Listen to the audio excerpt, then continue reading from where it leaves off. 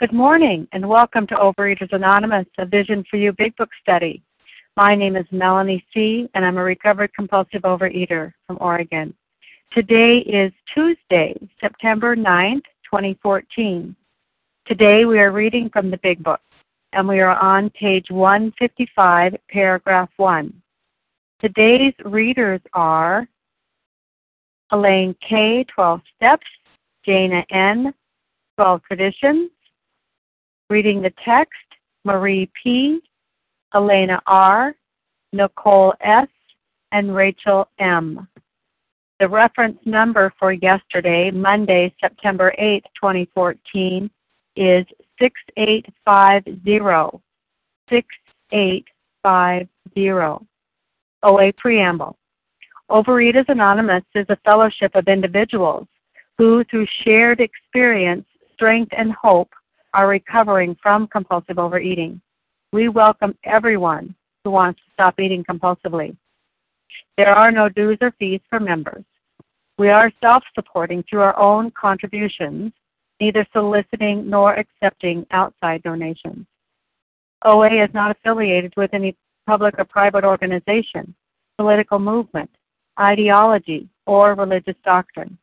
We take no position on outside issues.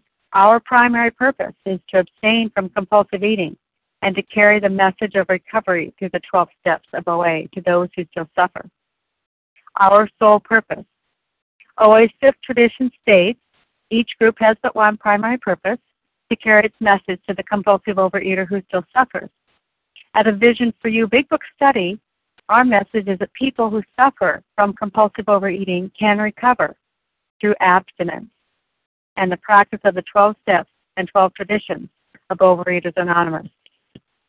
I will now ask Helene K. to read the 12 steps. Good morning. This is Helene, a recovered compulsive eater in South Florida. Here are the steps we took, which are suggested as a program of recovery. 1. We admitted we were powerless over alcohol, that our lives had become unmanageable. 2. Came to believe that a power greater than ourselves could restore us to sanity. 3. Made a decision to turn our will and our lives over to the care of God as we understood Him. 4. Made a searching and fearless moral inventory of ourselves. 5. Admitted to God, to ourselves, and to another human being the exact nature of our wrongs.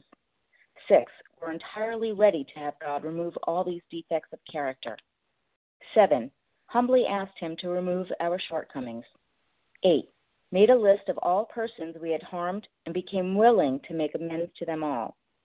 9. Made direct amends to such people wherever possible, except when to do so would injure them or others. 10. Continued to take personal inventory, and when we were wrong, promptly admitted it. 11. Sought through prayer and meditation to improve our conscious contact with God as we understood Him, praying only for knowledge of His will for us and the power to carry that out. 12. Having had a spiritual awakening as a result of these steps, we try to carry this message to alcoholics and to practice these principles in all our affairs. Thank you. I will now ask Jana N. to read the 12 traditions. Good morning, everyone. This is Jana N. The 12 traditions. 1. Our common welfare should come first.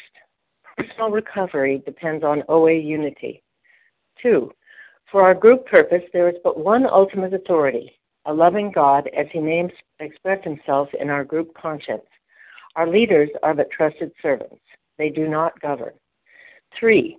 The only requirement for OA membership is a desire to stop eating compulsively. 4. Each group should be autonomous except in matters affecting other groups or OA as a whole. 5. Each group has but one primary purpose, to carry its message to the compulsive overeater who still suffers. 6. An OA group ought never endorse, finance, or lend the OA name to any related facility or outside enterprise, lest problems of money, property, and prestige divert us from our primary purpose. 7. Every OA group ought to be fully self-supporting, declining outside contributions. 8. Overeaters Anonymous should remain forever non-professional, but our service centers may employ special workers. 9. OA as such ought never be organized, but we may create service boards or committees directly responsible to those they serve. 10. Overeaters Anonymous has no opinion on outside issues. Hence, the OA name ought never be drawn into public controversy. 11. Our public relations policy is based on attraction rather than promotion. We need always maintain personal anonymity at the level of press, radio, and film. 12. Anonymity is the spiritual foundation of all our traditions, ever reminding us to place principles before personalities. Thank you for letting me do this service. How our meeting works. Our meeting focuses on the directions for recovery described in the Big Book of Alcoholics Anonymous. We read a paragraph or two from the literature, then stop and share on what was read. Anyone can share, but we ask that you keep your sharing to the topic and literature we are discussing, and that you keep your share to approximately 3 minutes. Singleness of purpose reminds us to identify as compulsive overeaters only. Our abstinence requirement for moderators is 1 year, and for readers is 6 months. There is no abstinence requirement for sharing on topic. This meeting does request that your sharing be directly linked to what was read. We are sharing what the directions in the Big Book mean to us. To share, press star 1 to unmute your phone. Once you're done sharing, let us know by saying pass. Then press star 1 to mute your phone. In order to have a quiet meeting, everyone's phone except the speaker's should be muted. Today we resume our study at the Big Book on page 155, paragraph 1, and I will ask Marie P. to begin reading. Good morning. This is Marie P., a compulsive overeater that's recovered. Good morning, Mel. It's good to be here. His call to the clergyman led him presently to a certain resident of the town, who, though formerly able and respected, was then nearing the nadir of his alcoholic despair. It was the usual situation: home in jeopardy, wife ill, children distracted, bills in arrears, and standing damaged. He had a desperate desire to stop, but saw no way and no way out, for he had earnestly tried many avenues of escape. Painfully aware of being somehow abnormal, the man did not fully realize what it meant to be alcoholic. I can identify with both people. In the past, I tried and tried to be abstinent, and I lost. The reason being that I was not totally convinced that I was powerless. Now that I have recovered, it is so easy because God just helps me. I don't need to worry about it anymore. Food does not appeal to me. And then this second man in this paragraph, it says he was nearing the nadir of his alcoholic despair. And I didn't know what nadir meant, so I looked it up, and it was the lowest point of his alcoholic despair. And I can identify with that too. It says here, he had a desperate desire to stop, but saw no way out, for he had earnestly tried many avenues of escape. Well, I've been in OA for a long, long time, actually since 1974. And up until about a year and a half ago, when I got in touch with A Vision for You, I never had much abstinence. I would go 1 week or 2 weeks, and then I would fail. And this went on for all those years. And I thought I was doing a good job, and I was not, definitely not. So I identify with both of these people. Now I have to reach out to get a sponsee, and I did, and it worked great. With that, I pass. Thank you. Thank you, Marie. Who would like to comment on what was read today? This is Bella. Can I share? Good morning, Bella. Yes. Good morning. Thank you. Good morning, everybody. My name is Bella, and I am a thankful recovered compulsive overeater. Thank you, Melanie, for doing this service, and thank you very much, everybody on the line.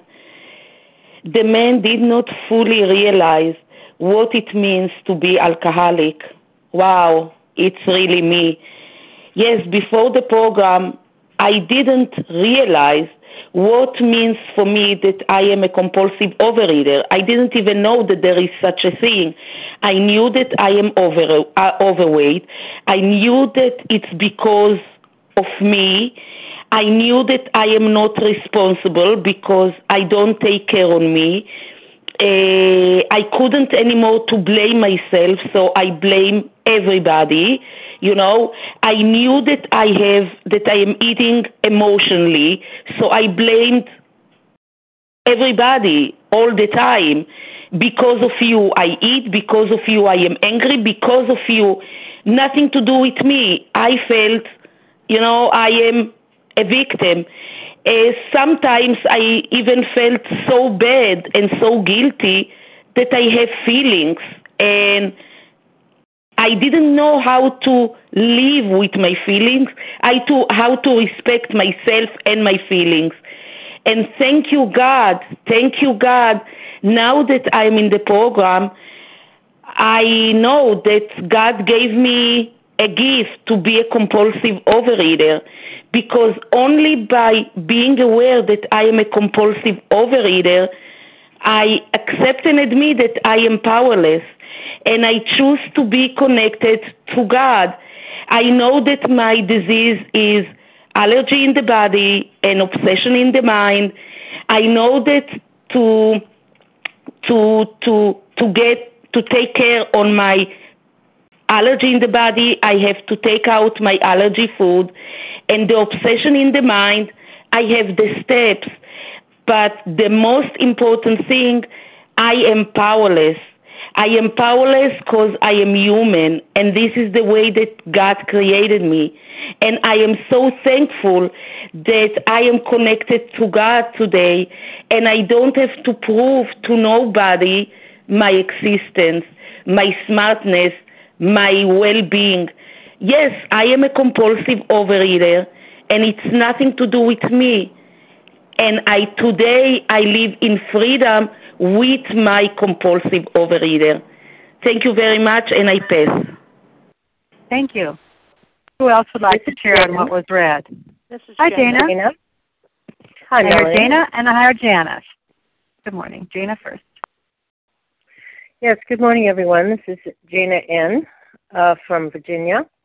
And I wanted to share on the last two sentences in this paragraph, especially the comment where it says that he saw no way out, for he had earnestly tried many avenues of escape. And I just wanted to talk about how many avenues of escape I've tried. I guess I didn't count them up, but it's probably somewhere near 25 different approaches to learning to manage my eating and make my body healthy. I've been doing this since about 1970.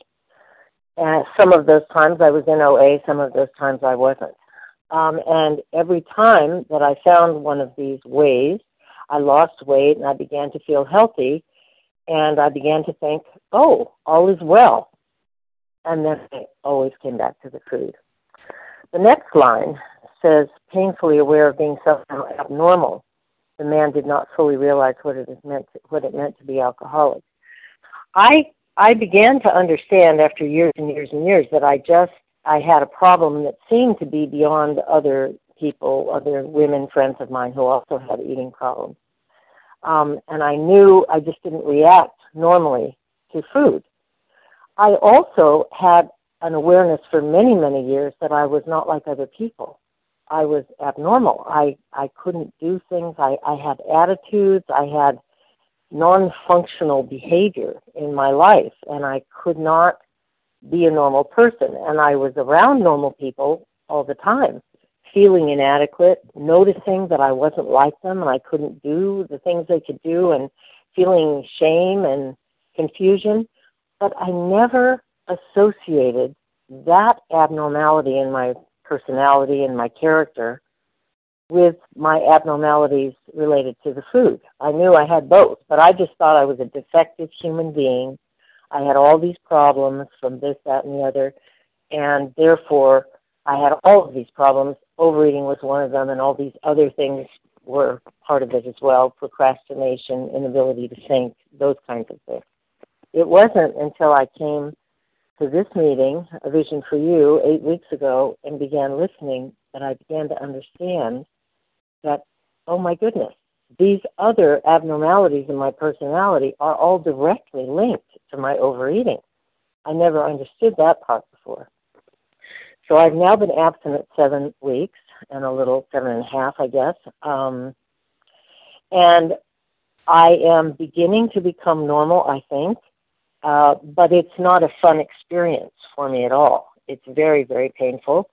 And I'm trusting all of those wonderful people on the line who talk about their recovery, that this will be okay, I will get through this, and I will come out the other side.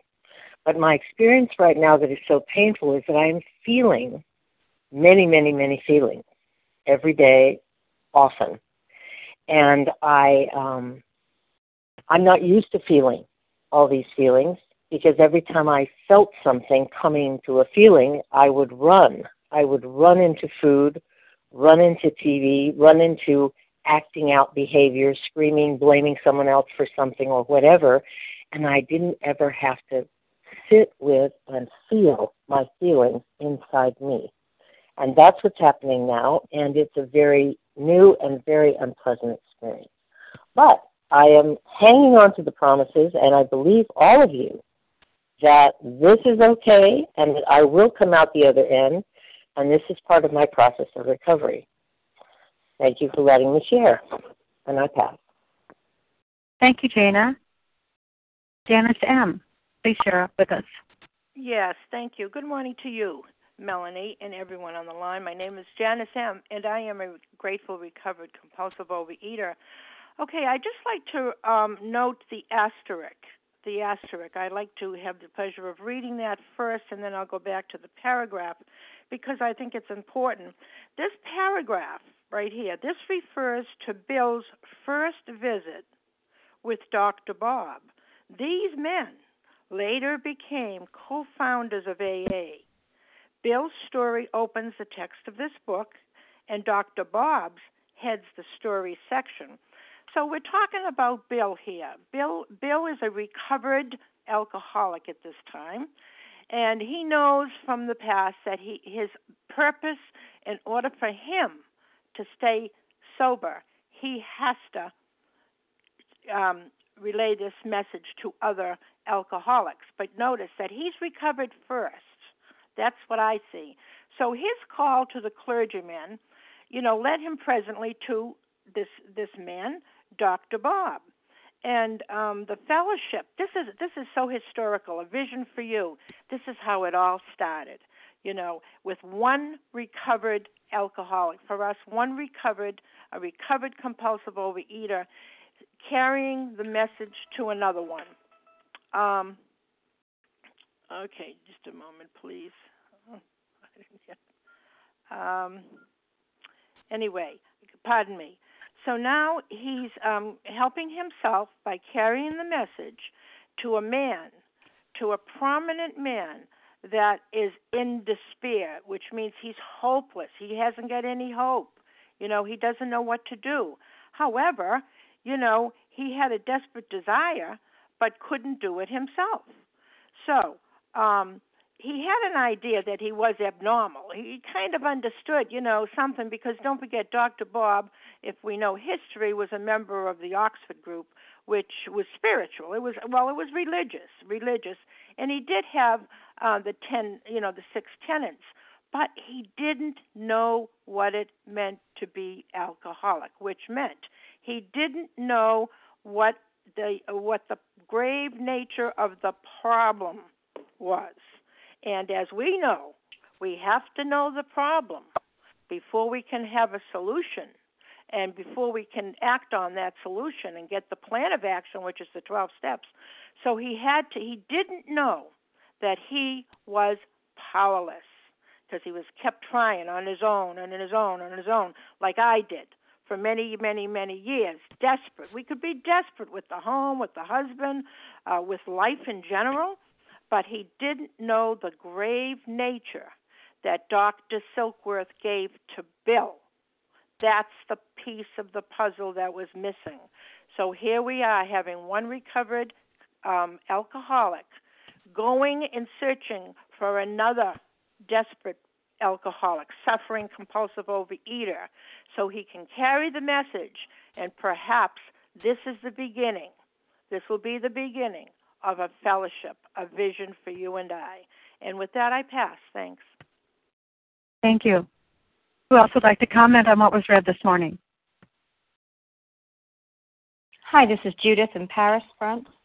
Hi, Judith. Good morning. I have Judith, and then I have Rachel. Good morning to you, Judith. Hi, thanks. There's so much in this paragraph that I think stands out. Certainly, we're hearing about Bill taking what he had to do, doing what he had to do is take the message to somebody else. And I read this in, like the home was in jeopardy, the wife ill, he's describing Dr. Bob here. And I think sometimes that I was so deep into, as many of us have been, into the mess of the the addiction, the food addiction, that we have no idea what we're doing, no idea that people around us are seeing this mess and experiencing this mess. And last night I experienced a really strange thing. I have a really sweet, very kind, loving husband, and he's always with me up and down the scale, so to speak. So it was funny when he said to me last night, he said, you're so zen right now, so calm, so different. And I actually didn't know I had changed. So it was really good feedback to get that. But then it also brought up, oh my God, I must have been causing way more mayhem than I ever said, made amends for. But of course, we don't know. So it's the usual situation. Somebody else is going to have to help us find that. And it's wonderful when you get feedback later that it's actually changing once you're in a recovered state, as I am now. But I also read this desperate desire to stop. I mean, I think that's the saddest thing about us, of course, is that we're so desperate to do it, but we have no idea how to do it, and there's no way out. And what it brought up for me, when we were reading this second part of the paragraph, was that I spent many, many years in Overeaters Anonymous. Sometimes I spent years actually abstinent inside a very strict food program part of OA, and I thought that that was recovery. But really what I was doing was that I was restricting the food as the food plan told me to. And that was absolutely so, now I can see it. Like now when I speak to other people or sponsees, it's like, I cannot control food. I can only surrender my food. I have to surrender everything and all those things that do me in because they're addictive. They're either alcoholic or allergic foods, or the behaviors that make me insane and probably drive everybody else insane. And, we may have tried these avenues even in our own program. And I think we in A Vision for You who have recovered have to carry that message that the first and foremost thing has to happen is a person has to understand that they are so abnormal. And if they don't believe that, as I had to do this time round, which was, I am so abnormal to the ground. My face is on the ground. My nose is down in the dirt. I am so abnormal because I've tried everything, and I'm a smart, intelligent human being, except when it comes to life and food. So that kind of cuts out a lot of things. So we have to help people, I think, really see how abnormal we are, how by sharing our own story and telling, how bizarre a life one can lead, so good on one side and so bizarre on the other and so out of control. But I think for me, the key is it will be painful to make somebody truly aware of the abnormal mind, the craziness. I call it mental illness, that I have a mental illness that does not allow me to stop thinking about food unless I have a higher power intervention. And I am completely addicted to certain foods, certain quantities, certain behaviors that I cannot do again. Otherwise, I'll certainly end up forgetting, as it says earlier in the big book, that I will not know the true from the false. So I love these paragraphs where it really reminds us once again that we are very abnormal. And with that, I pass. Thank you. Thank you. Rachel H. Yes. Hi, this is Rachel H. calling from New York. Really grateful to be on this meeting. Thank you all for your service. Good morning, everyone. And I'm driving, but I'm very fortunate that I can be listening to the meeting, and I don't have the big book open in front of me, but I was able to hear it. And so many thoughts pop into my head about, just the denial of being an addict, of being a compulsive overeater, of thinking, well, it's not so bad because when I wear a girdle, then I could fit into my clothes. Or I'll just always stand in the back corner of the picture and wear black and make sure the person in front of me is sitting on a chair so you can't see my body. Or, oh, hey, I'll just make sure my hair and makeup always looks good because maybe that will distract you from looking down at my body. Or maybe if I'm the funny person who has the best gossip, then, you like me despite the fact that I have this insidious disease. And I was just thinking how, for me, I sometimes look back on old pictures and I'm like, oh my God, did I really look like that? And I feel like I do the same thing now about this disease. I look back and this is because not just the honesty, but because I work with other compulsive overeaters and I work with newcomers, especially working with newcomers. When I work with newcomers, that strengthens my ability to look at that picture of myself from the outside of who I was as a compulsive overeater and be like, wow. This is an ugly, ugly disease. And I knew it was ugly when I came into these rooms. I was so desperate. I was out of options. I really was out of options. I always say for me, surrender did not mean admitting I lost the battle because I could still lose the war. For me, surrendering meant admitting I got nothing left to fight. I have no weapons, and I'm completely out of anything. But I knew I was desperate, but I don't think I realized how sick I was and what that looked like, not just physically, but living with me. Last night I was out with my husband, and he ate something that comes in a wrapper that, we could talk about food here. He was eating chocolate and, and I said, oh, how is it? Because it was a very, elite company.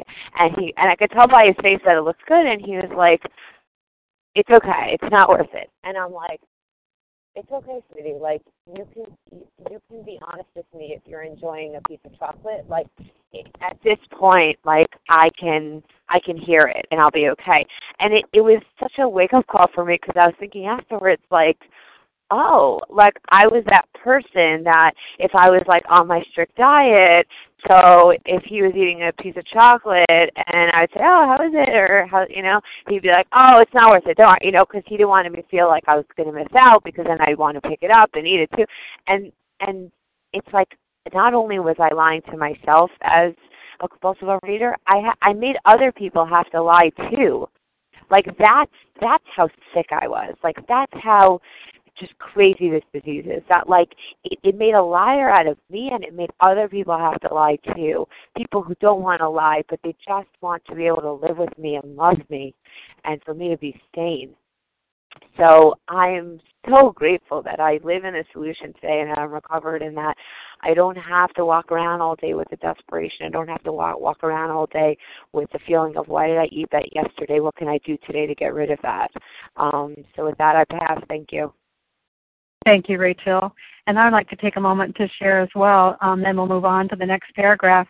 My name is Melanie. I'm a recovered compulsive overeater. And when I read this particular paragraph, I'm absolutely catapulted across the lifespan of my experience with not being able to address an issue that I was painfully aware of how much a square peg in a round hole I am, and how abnormal that is.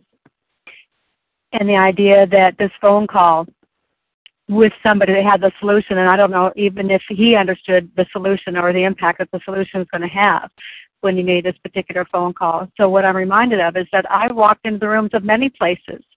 I was not necessarily interested in doing this alone. I walked into the rooms of different kinds of clubs, different kinds of weigh and pay places. I walked into the rooms of my doctor. I walked into the rooms of therapists, psychiatrists. I gathered together groups of other people to kind of address this situation. I walked into the rooms of countless libraries and bookstores to go up and down the aisles of these thousands and thousands and thousands of bound words to look at these ideas and concepts of changing behavior, to get motivation. Thought of all kinds of ways to be with other groups to give me incentive that we could do this field together on a specific idea and mission. One was about my mind and thinking I was going crazy. The other one was about my horrible girth. Passionately, desperately became the sole focus of my life, going into places to get support. I did not know what it meant to be a compulsive overeater, and until somebody brought me the solution. And I don't know if it was really even it was the last time that I had to pick up, but it was because it was a solution. It wasn't the last bottom for me, because I had many suicidal attempts. How much more bottom could you get than that over my lifespan? So somebody finally brought me the solution that ended up being the last time that I had to pick up that food and get out of the intoxication that occurs to me when I read this particular paragraph along with you and listen to the other share. Thank you so much for allowing me to have that passionate share. And then we'll move on to our next reader, please, for the next paragraph, number 2. Helena R., please. Good morning. This is Helena in New Jersey. When our friend related his experience, the man agreed that no amount of willpower he might muster could stop his drinking for long.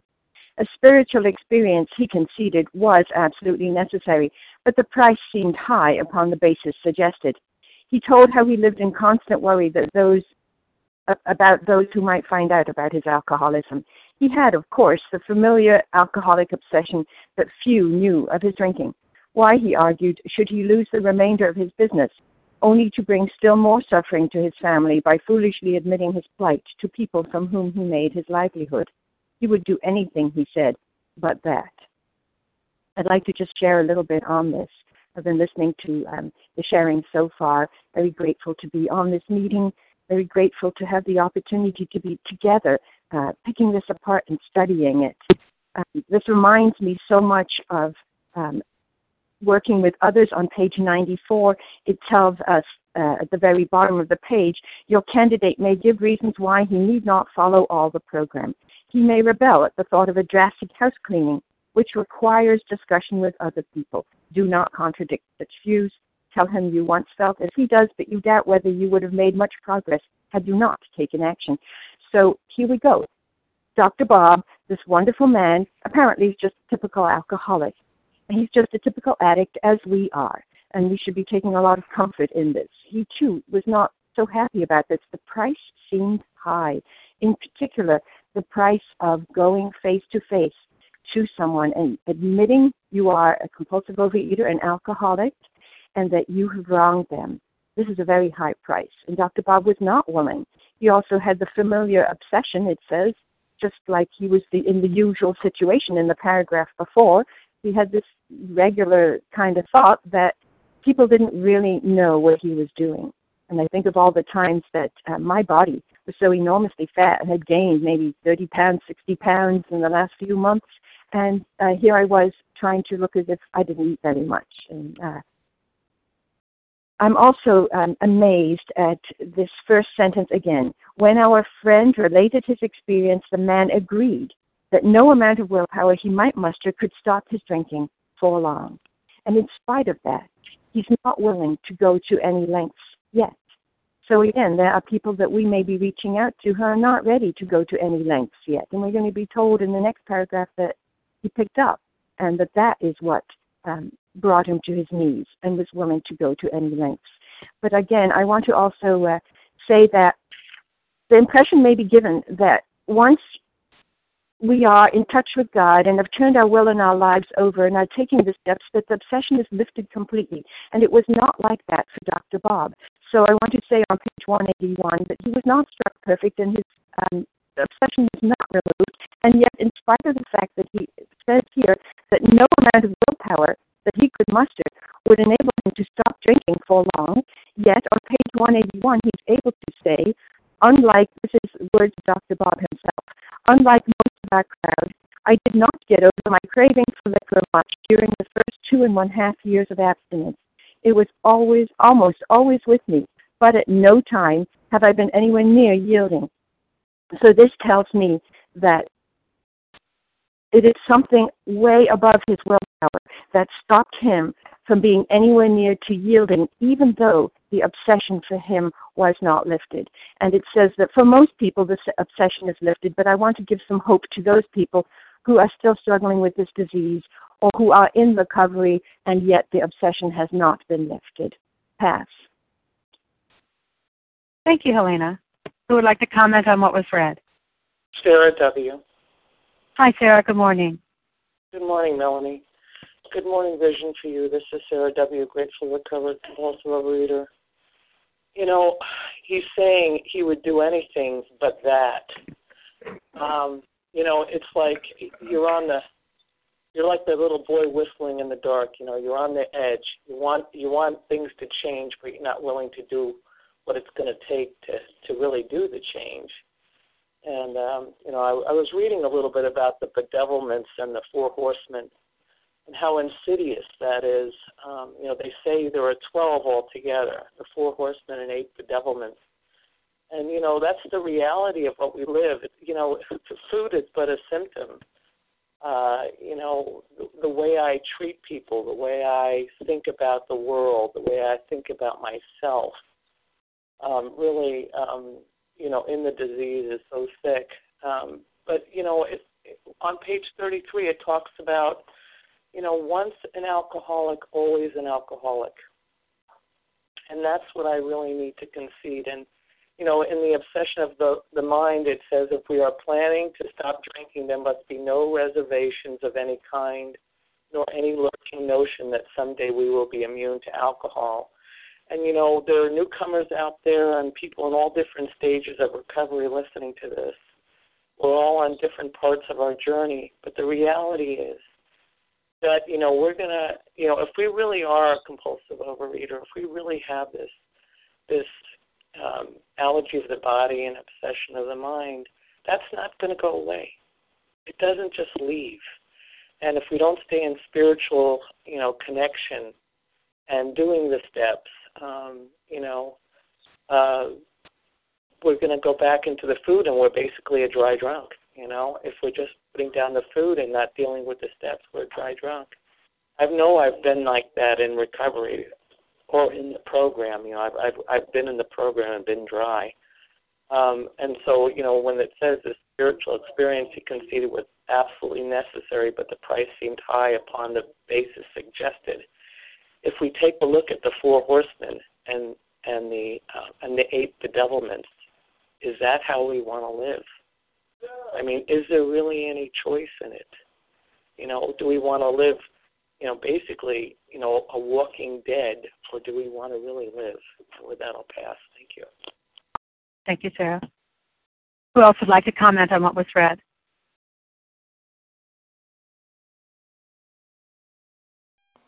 This is Rochelle. Hi, Rochelle. Leah F. Hi, Rochelle, and then I did hear Leah S. Please go ahead, Rochelle. Okay, thank you. When I hear this paragraph and I think about it, when I think about when I was first in OA and how embarrassing it was for me to walk into a meeting, that God forbid somebody should see me and recognize me and figure out what I'm there for. It's like, oh my, I mean, who am I trying to kid?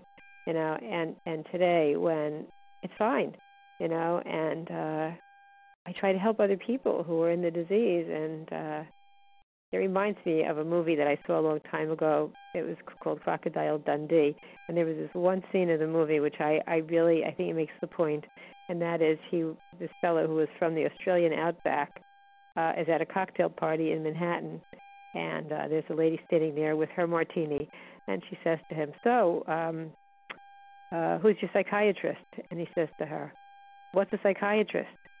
And she says, "Well, that's someone you tell him all your problems, and he helps you."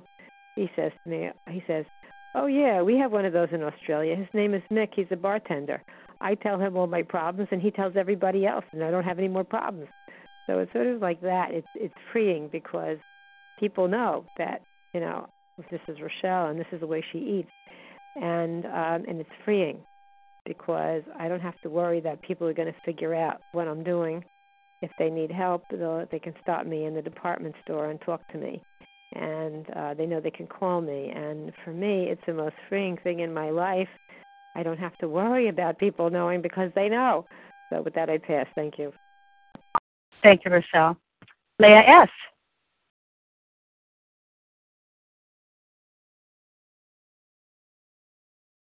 Press star 1, Leah, please. Oh, I'm talking away. Thank you. Do you hear me now? I can, yes. Good morning. Good morning, everyone, and thank you. I'm going to refer also to, he had, of course, the obsession that few knew of his drinking, and then it goes on with the last sentence where he says he would do anything but that. And that is where, first of all, I didn't really, when I was into my food, I had absolutely no idea that anyone knew about my nightly bouts and ratings of the refrigerator. I had no idea that anyone. I would cover it all up, and I would say, "Oh no, I don't want to eat that much," or "I don't want to eat this and that," and then I would just go out at night, and I had absolutely no idea because I am the one in the kitchen, and I'm the one who was preparing the food and whatever, and then when I realized, oh my goodness, all these times, everybody was quiet. Nobody ever said anything. Probably everybody lived behind my back. But you know what? I have come to face it. This is the truth. This is really the truth. And then where in the paragraph, this man is, I am not sure who is the one who's talking, but the man, he's saying he would do anything. These are all superficial talk, but that is the core. That, anything but that is the core of my recovery. Facing everything,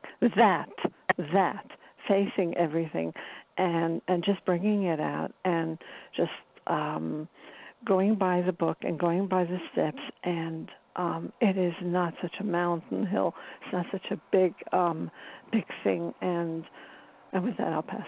Thank you. Thank you, Leah. Would anyone else like to comment on this paragraph? Sally? Hi, Sally. Good morning. Melanie, good morning. A vision for you. This is Sally, recovered compulsive overeater in South Jersey. This is such a wonderful page, and it's interesting to me that we are seeing again Bill's Dr. Bob's story here. I've always wondered why they put Dr. Bob's story in the second part of the book, and it seems like they must have sat down together and said, well, you put your story at the beginning of the first part of the book, and I'll put my story at the beginning of the second part of the book. But it's interesting that we do see this man cropping up all over the first part of the book.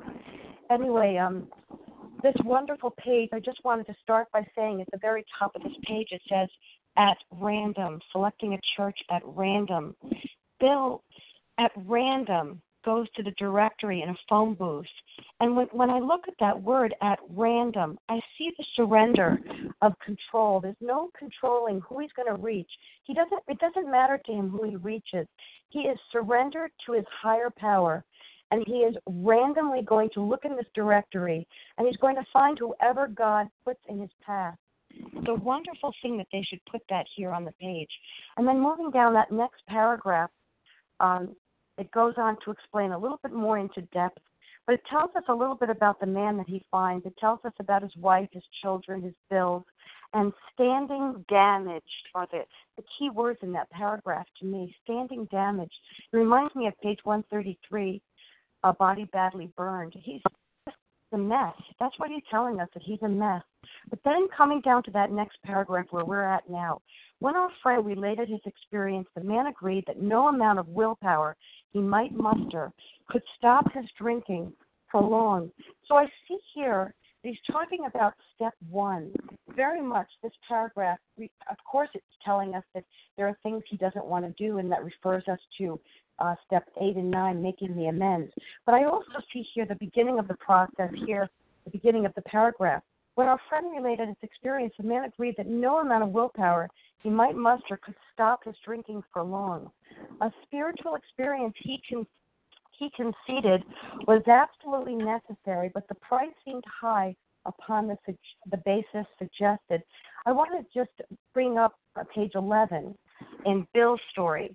In the middle of the page it says, "But my friend sat before me and he made the point-blank declaration that God had done for him what he could not do for himself. His human will had failed. Doctors had pronounced him incurable. Society was about to lock him up. Like myself, he admitted complete defeat. Then he had, in effect, been raised from the dead, suddenly taken from the scrap heap to a level of life better than the best he had ever known. Had this power originated in him? Obviously it had not. There had been no more power in him than there was in me at that minute, and that was none at all." So here is Bill chatting with Dr. Bob, and Dr. Bob knows that a spiritual experience, is absolutely necessary because he's been living and breathing and involved with the Oxford group, but he didn't have the necessary key to his recovery, and that key was the information that Dr. Silkworth provided. So I guess I'll pass with that. Thanks for letting me share. With that, I pass. Thank you, Sally. Would anyone else like to comment on what was read?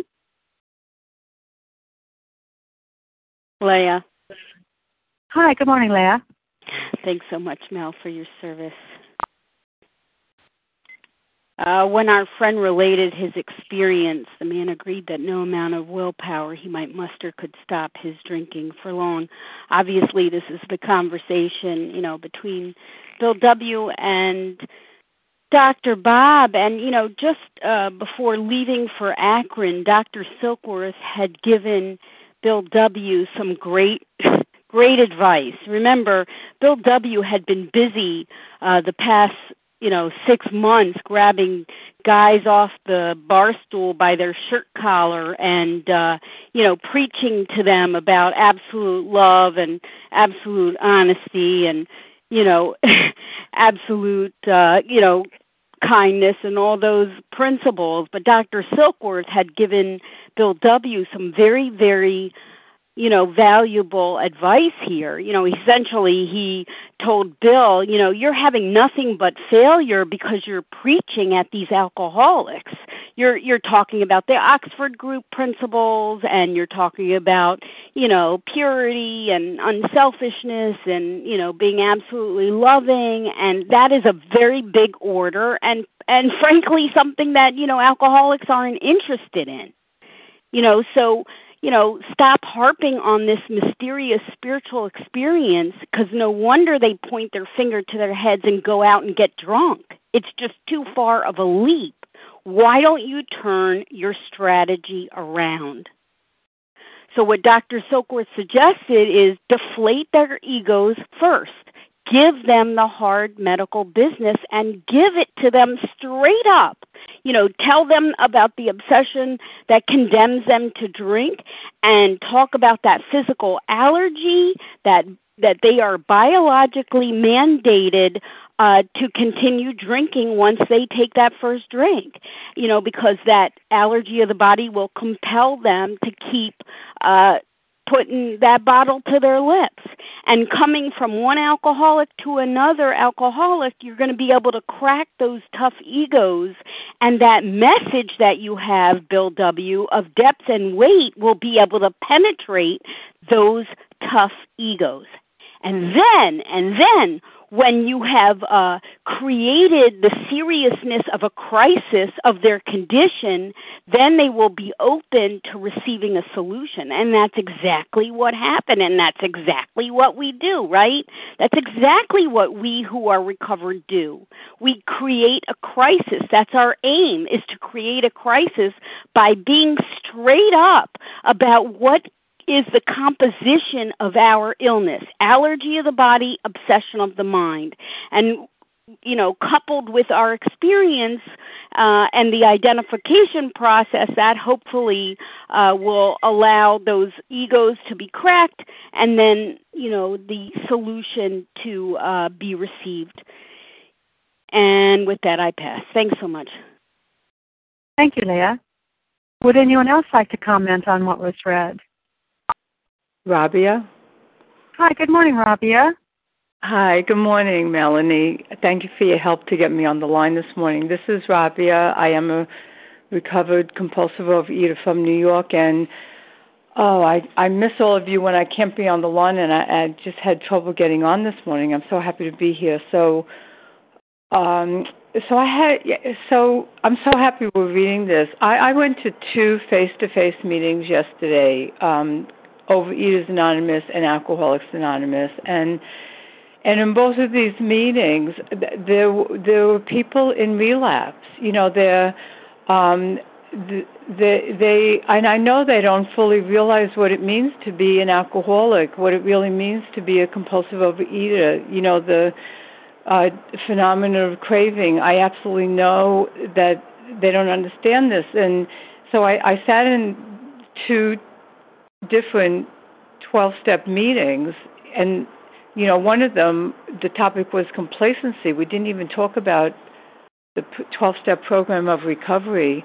And so, I've shared on this line before that, and the good news is I don't have an amends to make to anyone today because I didn't step on anyone's toes.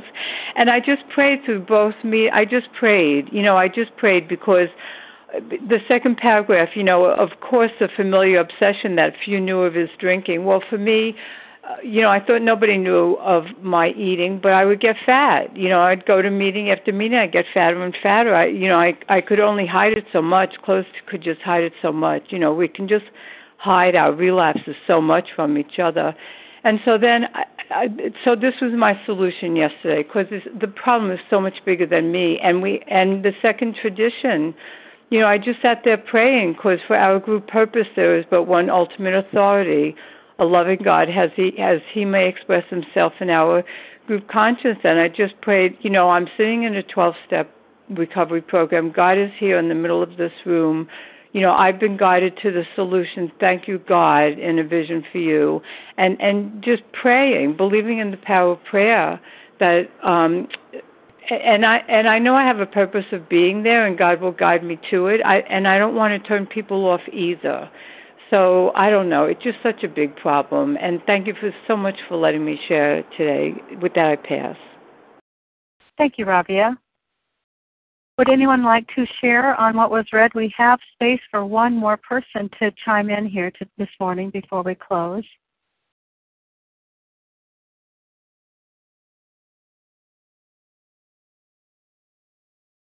Hi, this is Linda D. in Connecticut. I'd like to share. Hi, Linda. Good morning. Yes, Good we have morning. 2 minutes, looks like. Thank you. Okay. Good morning. I'm so grateful to be a recovered compulsive overeater. I, too, go to 2 fellowships, and I hear hogwash, and I used to be part of that, and I'm really trying not to be. And so all that I can do is share that this is an experience for me. It's an experience from the 12 steps, from the big book of Alcoholics Anonymous, and there are many people around me that are in different stages, as I'm in one stage, and I don't want to offend people, and I'm learning to share, not out of a desire to rescue. I have to be very careful about that, but to speak the truth. The authentic Linda is here. This is what happened to me, and because there's a lot of confusion. And this is what happened to me, and I have this experience, and it's not from intellect. It's from these steps, and I'm recovered one day at a time, and I'm part of the group. And it's a difficult thing. It's a very difficult thing because we're evolving. The STEP programs are evolving. The people in the program are evolving. I'm evolving. But this program has given me God and myself, and I will speak the truth, and I work very hard not to be obnoxious. So thank you, and I pass. Thank you, Linda, and thank you to everyone who shared today. We will now close with the reading from the Big Book on page 164, followed by the Serenity Prayer. And Rachel N.M., would you please read A Vision for You? Our book is meant to be suggestive only.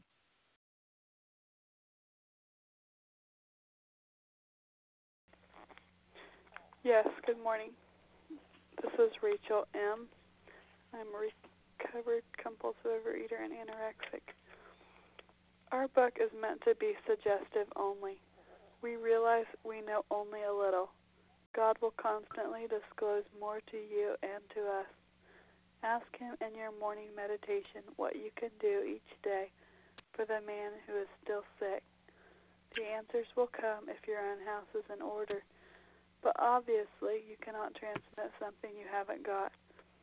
See to it that your relationship with Him is right, and great events will come to pass for you and countless others. This is the great fact for us. Abandon yourself to God as you understand God. Admit your faults to Him and to your fellows. Clear away the wreckage of your past. Give freely of what you find, and join us. We shall be with you in the fellowship of the Spirit, and you will surely meet some of us as you trudge the road of happy destiny. May God bless you and keep you. Until then.